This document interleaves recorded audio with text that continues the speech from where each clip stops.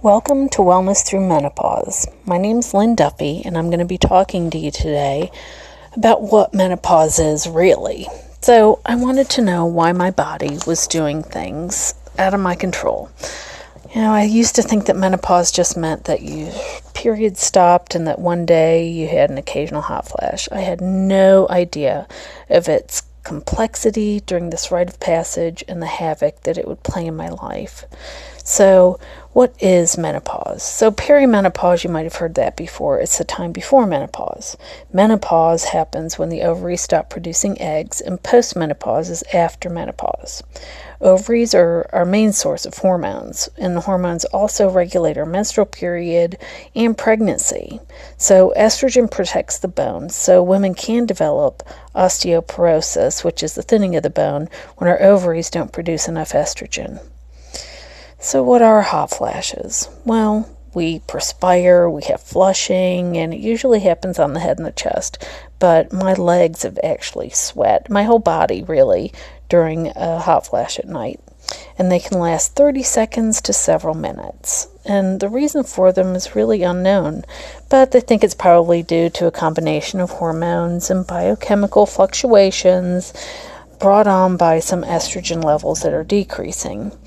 And hot flashes can last 10 years. Oh, the good news, but the average is about 5 years. And I've actually met women who've been having them for 10 years.